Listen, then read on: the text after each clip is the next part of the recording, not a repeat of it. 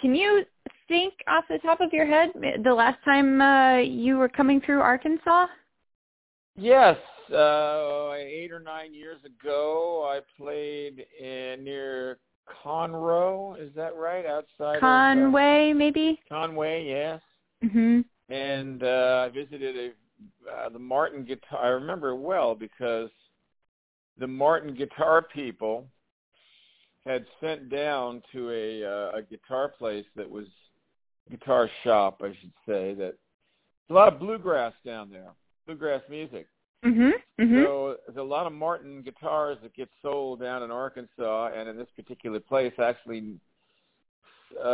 So I think even nearby, they had a Lester Flat RV park down there. So this is real bluegrass country, and I love bluegrass music. So I went over there, and they have 3 instruments that they actually send around the country in private first-class seats because they're worth like $100,000 or $200,000 a piece, and they're highly inlaid. You know, the back has the peacocks and all sorts of elaborate, beautiful work. And so they took pictures of me playing these, I think were 2 of them actually, guitars at this shop. And then next to it, I found a knife shop, which is called the Bullpen, which is closed now.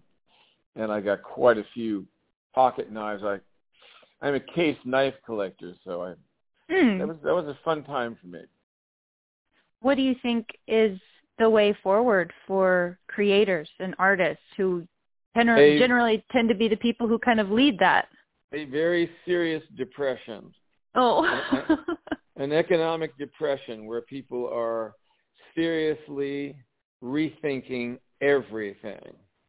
Mm-hmm. That is when you might have some kind of a foreign, something that would unite us.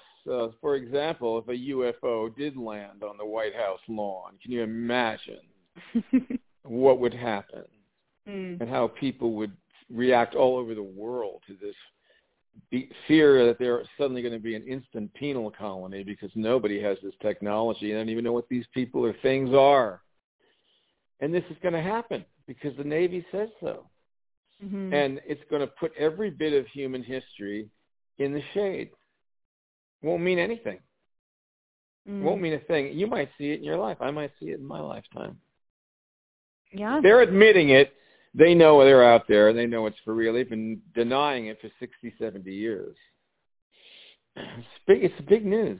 Do you have a favorite song or a favorite line you've written or anything particularly close to your heart? No, I don't really think of myself very often. I think about other people, what they're doing. I'm interested in other people's stories, their lives. I've been extremely well gifted and rewarded for whatever I did. I mean, way more than, it's like I read the other day that 30% of the American working force makes $25,000 a year. I make that in an hour. Mm-hmm. Sometimes I make many times that in an hour. So, how could I not feel thankful, for my career and the wonderful things that have happened to me? And why would I want to hear more about me? I'm doing great. I like to hear what's going on with other people.